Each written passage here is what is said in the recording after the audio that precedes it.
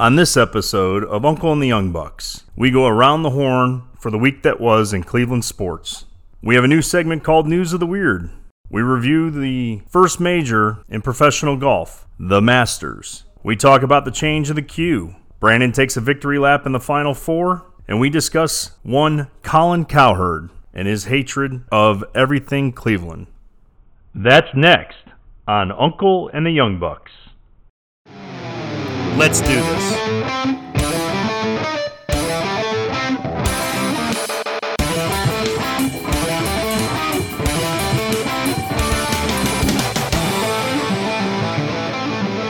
Hey, this is Eric. This is Brandon. And this is Drew.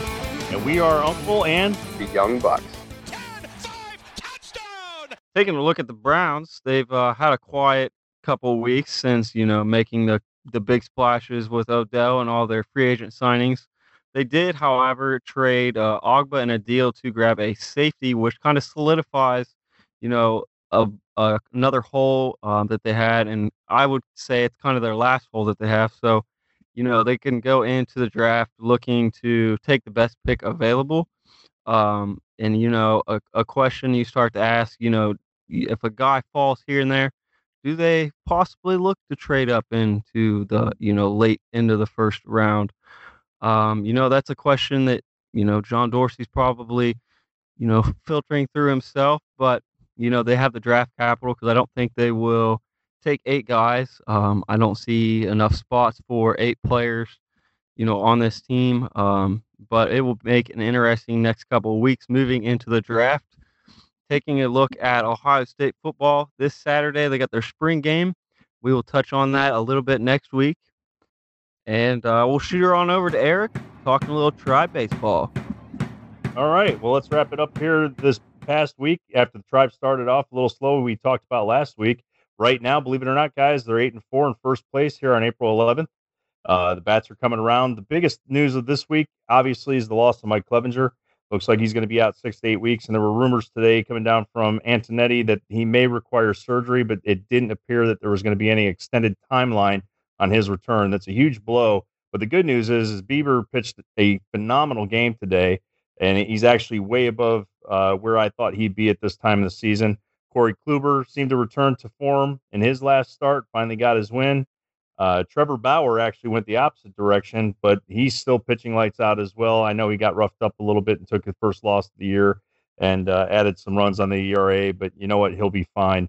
And the bats are coming around. So again, Indians are 8-4, half game up on Detroit, in first place where they belong. And as long as we can keep these bats going and keep that run differential at +8 and keep that trend going higher, will be really great. Brandon, I'm going to shoot it over to you, and you can tell us a little bit about what's going on your side. Thanks, Eric.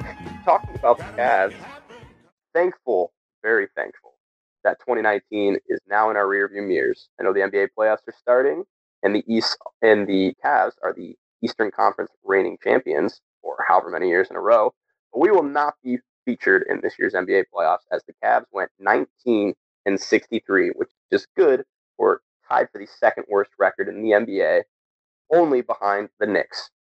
Something important to note for tomorrow is that the NBA is doing a coin flip in order to determine the extra ping pong ball that bounces the winner's way. If the Cavs win the coin toss tomorrow, they will get an extra ping pong ball and increase their lottery percentage by a smidgen. Additionally, and I would say the more important part of the two, is that if the Cavs win the coin toss tomorrow, they would not be able to draft anywhere worse than 6th overall. Worst case scenario would be the 6th pick. If the Suns win, the Cavs could drop back as far as 7. We're very excited to see what happens. And then also some breaking news. It looks like Larry Drew and the Cavs are going to be parting ways after Larry's first season with the franchise. And that's all I really have for you on the Cavs. Okay, this week's News of the Weird. We're going to do this segment every week. We're going to find an article and a story to share with you that we found entertaining and hope you do too. This week's headline: people keep lighting baseball fields on fire to dry them out. They should stop. True story from the Washington Post, April 10th by Jacob Bogage. I hope I didn't mess that up. High school baseball fields in Connecticut and Utah are closed because coaches poured gasoline on the infields to try to dry the playing surfaces. When rain batters a baseball field and renders it too wet to host the game, it's a shame for everyone involved. Sometimes some extra dirt or some quick dry substance in a rake can solve the problem. But when there's standing water on the field or the infield has turned to a mess of soupy mud, it's usually best to play another day.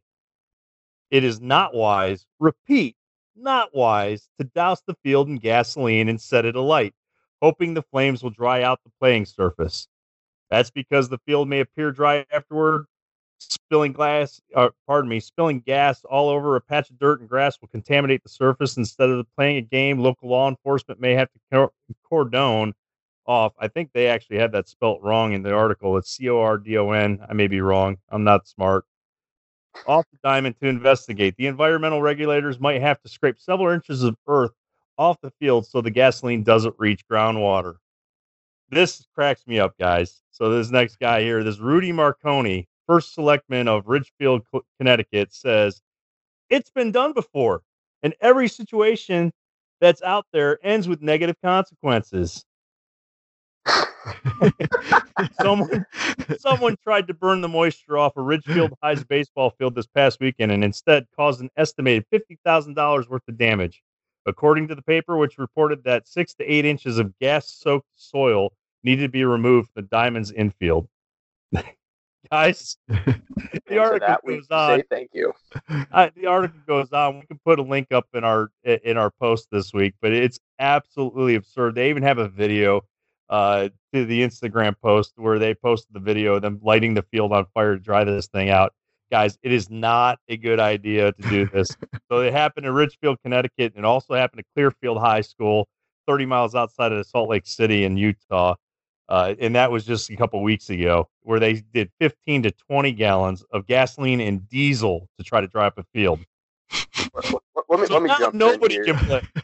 Let me jump in here. Let me start off by saying thank you. Thank you so much to the incredibly dumb people that exist in our wonderful world. Because without you guys, content like this doesn't exist. And Twitter thrives off of your existence. So for that, we thank you. We thank you for creating a happier environment and making average people feel much more intelligent standing next to you. For that, we thank you. Well, that was this week's News of the Weird. Look for the link in our show posting. So, guys, the 2019 Masters Tournament kicked off when you will be listening to this yesterday, but for us recording it today. Round 1 in Augusta, April 11th. And looking at the top of the leaderboard, we've got Bryson DeChambeau at 6 under, and up there with him is Koepka and Mickelson, Poulter not too far down. Some of the names that have kind of slipped farther down the board, but still within striking distance. We've got Tiger at -2, Ricky, my boy, Fowler, sitting at 2 under. And then as you go farther and farther down the list, you'll start seeing some more familiar names. People like Webb Simpson at even, Horschel at even, and Patrick Reed, last year's reigning champ, at +1. You've got names like Jordan Spieth at +3 and a few other notables that are within that list. So just to be really quick on the Masters, Eric, I know you're very passionate about Augusta, this professional sporting event, and for me, it's my favorite golf event of the year. Let me quickly ask you guys, after watching round 1 today, who do you think will win the weekend? Win the weekend? Well, I'm going to tell you what, the way Tiger played today, I was able to watch a little bit of it during at the office today on my phone. I usually try to take days off during the Masters, believe it or not. Wasn't able to do that today, but I was trying to watch. Tiger's playing beautifully. First, I think 7 out of his first 9. I thought I caught the stat. He actually hit 7 out of his first 9 fairways.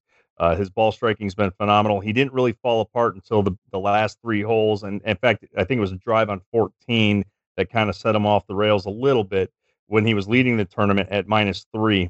The guy that I'm keeping my eyes on is Jon Rahm. It was his playing partner today in his threesome. I will tell you, don't doubt him. The playing conditions are going to change. The guys that played in the morning today will play in the afternoon tomorrow. So you're going to see the scores even out quite a bit. So when DeChambeau and Koepka and Mickelson all shot 5 and 6 under, and you had Rahm and Woods at 3 and 2, you're going to see. Hopefully, the weather's going to be the same down here in Georgia tomorrow. You're going to see those scores flip flop. I wouldn't be surprised if the leader after tomorrow is going to be at -8, -9, and it's going to be somebody from the afternoon group. And I suspect it's going to come from the Tiger Woods, John Rahm grouping. Other than that, Adam Scott is another name to watch. He's a previous winner. He's one of my favorite golfers, and I think he's set himself up nicely at -3. But no, it's fantastic, guys. I don't know if either of you have ever had the privilege of to going to Augusta. I have. It is the most phenomenal event that I have ever been to, and it is my favorite sporting event, period. I've been very fortunate. I've had some suppliers take me as their guest, and I've been probably a dozen times, and I've been to every single day of the tournament. Sunday's the best day, but Thursday might be my favorite day, just because you get to see names on the top of the leaderboard that they're not going to be there on Sunday, guys. You're not going to see Koepka there. You're not going to see DeChambeau. You're going to see Mickelson, and you might see Poulter. Although Ian Poulter, he will fall off. He always does at Augusta. I hate it. I love the guy, but he never seems to stay in the top 5. Drew? Yeah, the Augusta is definitely somewhere, I'd love to go. I know Brandon and I both got to go the past couple years to the Bridgestone Invitational up at Firestone in Akron. May it rest and, in peace. Yeah, man, just looking at that course, and how much time they put into that, I can only imagine, the extent that they go at Augusta to get that course into shape and how good that thing looks. Um, going The one into thing, Drew, yeah, I'm sorry, I was going to say the one thing that you cannot see on television, that it cannot be understated, is the elevations of Augusta. They can't be translated to TV. When you're looking down 11, or you're looking down 10, or you're looking up 18, I cannot tell you how steep those hills are. That course, I can't imagine playing 18 and walking the damn thing. Let me just put it that way. Go on, Drew. I'm sorry. yeah, exactly. People that don't get to golf, quite as much. That would, it would be a heck of a day. We'll just leave it at that. Going in, my favorite was Rory. I just felt like he's playing fairly well. Speaking on John Rahm, I got to watch him and Koepka in the same group, and two pretty impressive golfers. Let me tell you what. Um, kind of my wild card has absolutely no shot, but had a rough day today. Angel Cabrera sitting at +10. I think he's going to make his comeback. And as I said, may he rest in peace. It's going to be, maybe the most impressive round we've seen. He's going to make the cut. Just going to throw that out there. But no, it's, looking at the leaderboard after the round, and you see Philly up there. You like to see that. Some of those older guys, making that good push for the first day. Like Bernard Longer, he's always in play on Friday to make the cut. So is Boom Boom Freddie Couples, which I don't see him on the leaderboard right now. I actually missed him today. I hated that, but I don't even know where Couples is today. I'm trying to look it up right now, but you're right. Those old guys, he is 6 over, so he's probably in danger of not making the cut. But Bernard Longer, I think he's 1 under right now. He could totally make the cut over the weekend. He's a past champion, so that's pretty cool to see. Well, to keep this nice and short, John Rahm, as good as the guy is at playing golf, I am not a fan. I'm not a fan of people that act like children on the golf course. It is a sport of etiquette and respect.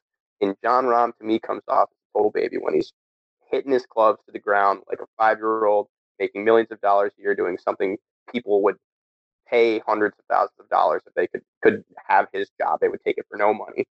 The guy is a guaranteed top 10 finish in every professional golf event that he, signs up for. He's just so consistent and so good. So I respect his game.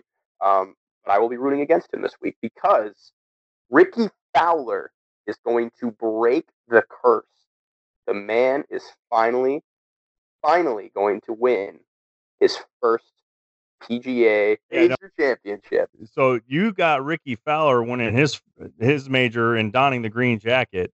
Who do you have, Drew? I think I'm still gonna stick with Rory. Didn't have the quite the day he wanted, but He's 7 back right now. You know, if anyone's gonna make that push, I think he can do it too. Guys, I'm gonna go out. I'm gonna call it. I think Tiger wins his major. Hype alert here. He played well today, guys. I mean, I would not have a problem at all if Tiger was in that. It's gonna make Sunday that much better. Hopefully we get some of the bigger names and have a heck of a Sunday that fighting back and forth for that green jacket. If Tiger wins this event, the world will break. Golf itself will break. The internet will be a former shell of itself. We'll talk about it next week, and if Tiger wins, you guys owe me a beer. Dealio. And with that, so guys, Rocket Mortgage Fieldhouse. Sexy or not sexy? The Quicken Loans Arena is no more. Rocket Mortgage Fieldhouse is the new name for the arena that the Cleveland Cavaliers will be playing in starting next year. Guys, what are you thinking right off the bat? First glance, I wasn't really a fan. The more I thought about it, I was like, what is the point of getting frustrated over something like this? So I'm going to keep it real short and simple. I don't care what you name it, win some basketball games. Pretty much where I'm coming from too, Drew. Here's where I don't really care what you call it. Unfortunately, I'm still probably going to call it the Q. It took me the longest time not to call it Gund Arena. The Q was brilliant. It was easy to remember. It was unique. It's going to be very hard for me not to call it the Q from here on out. And it's not me being stubborn as the old guy. It's just, that's what I know it as. It's kind of like Progressive Field. I still call it the Jake. In fact, our last episode, I call it the Jake. It's always going to be the Jake to me. It's always going to be the Q to me. That's like First Energy Stadium. I still, from time to time, call it Municipal. Municipal's been gone for eons. Yeah, Eric, I wouldn't say age has anything to do with this because I'm the same way. I like short, sweet, and simple, easy rolling off the tongue names. The Jake, pretty simple, a lot easier than Progressive Field. The Q, it quite literally would be difficult to get anything easier than that. What is going to be the short name for Rocket Mortgage Fieldhouse? The Rocket? Oh wait, there's a team called the Houston Rockets. That doesn't make a whole lot of sense. Gonna be the Rock. The Rock's an actor, and then the Rockets. Yeah, I know, but know what's going to happen. It's going to be the Rock, and then I did see where Dan Gilbert came out and was trying to tie it into rock and roll and the rock and roll city, and sounded like a robot. Yeah, I didn't really care for too much. The biggest thing I don't like about the new name is, and Ken Carman and I think it was Anthony 92.3. They were talking about how Fieldhouse is a college or a collegiate name, and I 100% agreed. I don't care for Fieldhouse, and I know it's splitting hairs, but I think they could have left off Fieldhouse, and I think I would have been completely fine if they had just said Rocket Mortgage Arena. I don't know. Hey, these companies pay millions upon millions of dollars for the rights to put their name on the building. And Dan Gilbert, if he thinks it's the best thing for the team, and if it's going to translate to wins on the court, look, I don't care. It's always going to be the Q. So whatever. Hey, so Brandon, what's up, Eric? You going to rub it in our noses that you were right about the Final Four? I was right about the Final Four, but no, I won't do a victory lap nearly as much as I should. However, Kyle Guy, I remember. Yeah, I'm kind of going back on what I told you just a second ago. I'm going to rub it in a little bit. Kyle Guy, the individual player that I called out for a guy helping out, Kyle Guy was a real clutch player for Virginia, the team that ended up winning the national championship, which I kind of predicted. So Kyle Guy played amazing. A lot of controversial calls in the games leading up to the national championship and in the national championship game. I want to blow those completely underneath. Those shouldn't be worried about. I think the best teams won each one of those games. I was very happy with the outcome. People were very concerned about this having a lack of storylines, of star power, and I think that this was just a great Final Four. Both of the games seemed, extremely competitive for the round of four, and then when you got to the national championship game and you couldn't ask for a better game going to overtime in the NCAA championship. What else could you ask for? 2 lottery picks going at it. I thought it was a great thing for college basketball, and it's a great storyline for Virginia to win after getting ousted by a 16 seed. I think without that loss, this season might have ended a little bit differently if they wouldn't have that chip on their shoulder. What do you guys think? Yeah, I think going in, we kind of saw the pushback of having 2 defensive teams. They were 2 of the best 4 defensive teams in the entire country. We kind of thought it was just going to be a low scoring, slow pace, grinded out kind of game. And, I'll be honest, I was kind of busy that night. I didn't really get to flip it on until the last 10 minutes or so. But those 10 minutes were some of the best college ball that I had got to watch this year, even though, I didn't watch that much. But it was just back and forth, trading baskets, defensive stops, big time stars coming up, making big plays. It might not have had the star power that Duke would have maybe brought. As much crap as it took, it turned out to be a pretty darn good game. And I thoroughly enjoyed it. Well, I can tell you what, guys, my predictions from last week just prove one thing. I know jack squat about college ball. We still love you, Eric. Both the teams I picked lost. So I'm hoping that doesn't bode poorly for my pro teams in the coming seasons and my predictions about the Indians and the Browns. No longer bet on any of Cleveland sports teams. I am no longer betting on my teams. Bet with your head, not with your heart. No, but I do think, really, especially in the championship game, you get to see 2 lottery players, great defense on both ends, both teams coming with fantastic storylines and excellent coaches who have deserved and earned the respect of everybody, and that's watching sports. You can't really ask for a much better storyline and game ultimately getting in the overtime. So, as a college basketball fan who kept up pretty well throughout the entire year, I think this was a perfect way to cap off an awesome season and watching the one shining moment that they do at the end of every season. I think this was a really cool year for me for college basketball, even though the Buckeyes are still on the irrelevant side for the most part. What a good year where Zion Williamson drove people crazy and really got people excited again about college basketball. I think it was a great year for the NCAA, a lot of fun for me, and I'm really excited to see what's in store next year, especially for those Buckeyes, who are preseason top 10 according to some polls. That's what I was just about ready to mention. Getting ready to say, mentioning the Buckeyes top 10 early polls. So we'll have to see.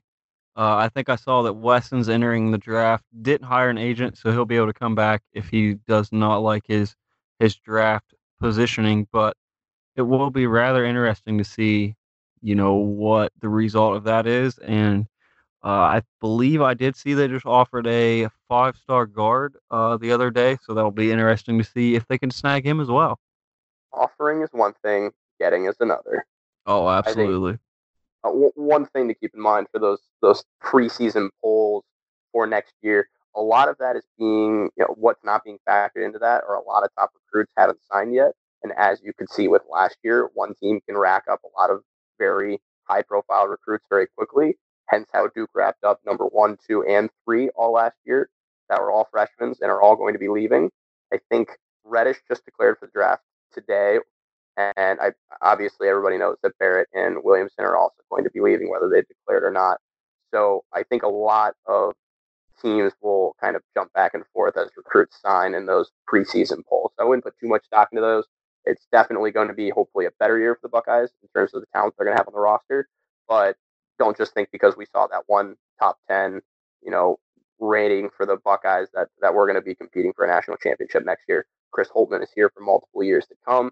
This is a program that is building.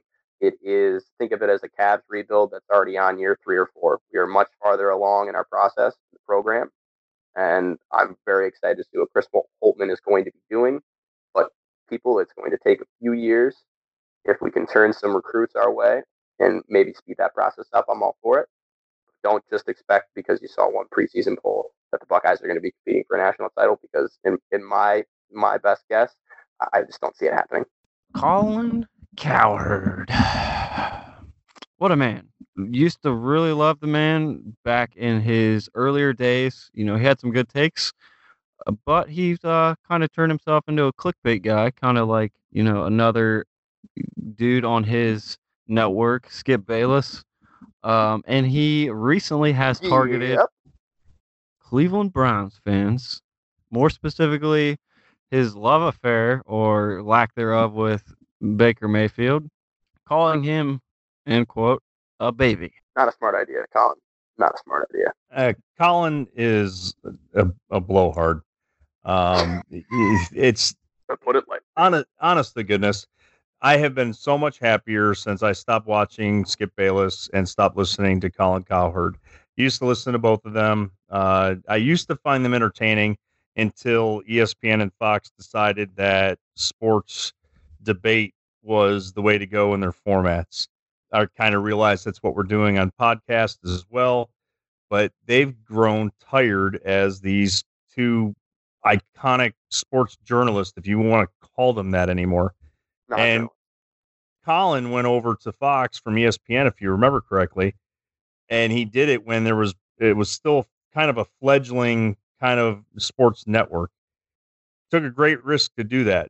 In order to beef up his ratings, he had to say some bombastic things. His attacks on Baker Mayfield, I don't know what has warranted his comments on Baker, on OBJ, or his direct barbs at Cleveland, but he definitely has something, a gear to grind against us. And I'm not sure what's going on there. I just don't like it. But the guys, honestly, I've been so much happier not listening to him. I have not followed him on social media. I haven't listened to a single word he says. When I see something that someone posts out there, I leave it alone because he honestly doesn't know a damn thing about Cleveland, doesn't know anything about the Browns. His very well sourced comments about OBJ, I've seen that tweet thrown around a million times. It's nonsense. It's absurd. I did think that Baker's retort to him was hysterical. The more and more I see of Baker, the more and more I love the guy. I'll be the first one to tell you that he was not my first choice quarterback when we drafted him last year, but I'll be the first one to tell you I'm damn happy I was so wrong about the guy. And every time he goes back at Colin Cowherd, I think of that Terrell Owens, moment. That's my quarterback. That's my quarterback. He isn't my. Yeah, guys, I'm the same way. Drew, just like you, man. I used to love Colin's show, The Herd. It was so good to me because back then he was actually doing uh, analyzing stuff, not just whatever most hot topic thing that came up. He'd just start rattling about it. And to your point, also bring up with Skip Bayless, if you follow what these guys have been saying, they're just grabbing issues that are, as I said, hot topic issues that'll piss you off or have people screaming yes for, and they just give the raunchiest takes because they want to stir people up. Because a good take or a bad take, I think people get more stirred up on bad takes, and you get more engagement on bad takes than you do on good takes. So these guys have made careers out of just rambling on about nonsense, connecting the dots at no point throughout any of their, making analysis that actually makes sense. That doesn't happen anymore. It's just shout out and yell and scream about stuff that doesn't necessarily have to make sense, go against what actually might be true. And people are going to engage with you on Twitter. They're going to tune in every time you have to say something because they like to hear a different opinion than what they have so they can tell you you're wrong. Yeah, but the thing is, why is he going after Cleveland though? That's what I want to know. Like today, I know why. Wait, do you think it's because of the Baker Mayfield incident? So the I don't get the whole why he's targeting Baker. I get why he's targeting Ohio and Cleveland. And why? This is to prove my point. The Cleveland Browns, on as I'm sure all of us know because we're very involved in Cleveland Browns Twitter. Cleveland Browns were just voted the best, NFL fan base according to Fox during a poll that they took. Cleveland destroyed every team that they faced. And we didn't have to pay for votes like the Tennessee Titans. The Titan bots weren't able to assemble in the proper alignment. Stars didn't align for them. So we have an incredible fan base here that is extremely active on social media. how do these guys grow their shows, their brand? A lot of it's through social media. And here's another thing that connects to this. The weather in Ohio is not that great. There aren't people who have their phones sitting down while they're outside playing around. In Ohio, you get a lot of time where you're just hanging out inside because of the bad weather, which means you're going to be on Twitter more, you're going to be more engaged in social media, and Colin is taking advantage of that. He knows that Cleveland and Ohio in general are crazy about their sports teams. Ohio State Buckeyes are one of the most followed college football programs and sports programs. And then Cleveland sports fans are just as crazy as the next. They are insane. They are so engaging. And this is what Colin is doing. He is giving, just getting back to the point of people like to engage more with bad takes. He gives a bad take and then knows that we are just licking our chops to eat him up and yell at him and scream at him and tweet at him. And he is just loving every second of it, because while they are doing this, it's just stirring up more engagement. More people are coming to his page. More people are listening to him. And he is just gaining profits off of our hatred for him by him doing stupid takes. So that's the frustrating thing for me, is that he's actually winning. He is winning right now, the fact that we are talking about him. That's exactly what he's going for. But as a Cleveland sports fan who's very passionate about his sports teams just as much as the next guy, we're not going to sit here and let this happen. We're going to call him out on this, because the takes that he has are absurd. Odell wants to be in Cleveland. How can you not, guys? What do you think? All the hype videos alone and him smiling every second of the time he's in the camera makes it sure seem like it to me. What do you think? Yeah, absolutely. And I think, the three of us can kind of hold back, responding to him, because we know exactly what he's doing. But the average fan sees that and is like, oh, this guy's crazy, blah, blah, blah.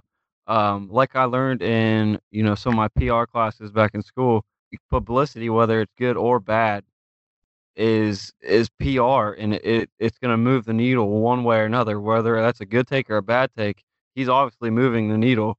I think he realizes, oh, I said something about Baker, my ratings spiked. Okay, well, let's take another shot at him. Good or bad, he knows that the pushback's going to come, so he goes with it. And it may be insane. He probably, honestly, he may not even believe what he's saying, but he's going to say it, and he's going to get that pushback, and then the ratings go, money comes in, he's all right, he's laughing, he's smiling, may not even believe a word that he's sending out of his own mouth. In summary, Colin Clickbait Cowherd, you have been axed from Uncle and the Young Bucks. No more. No mas. You say, Uncle.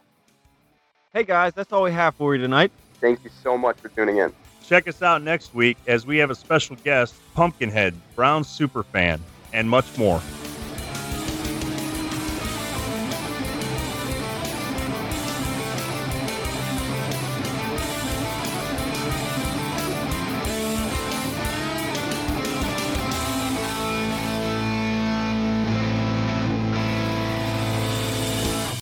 But,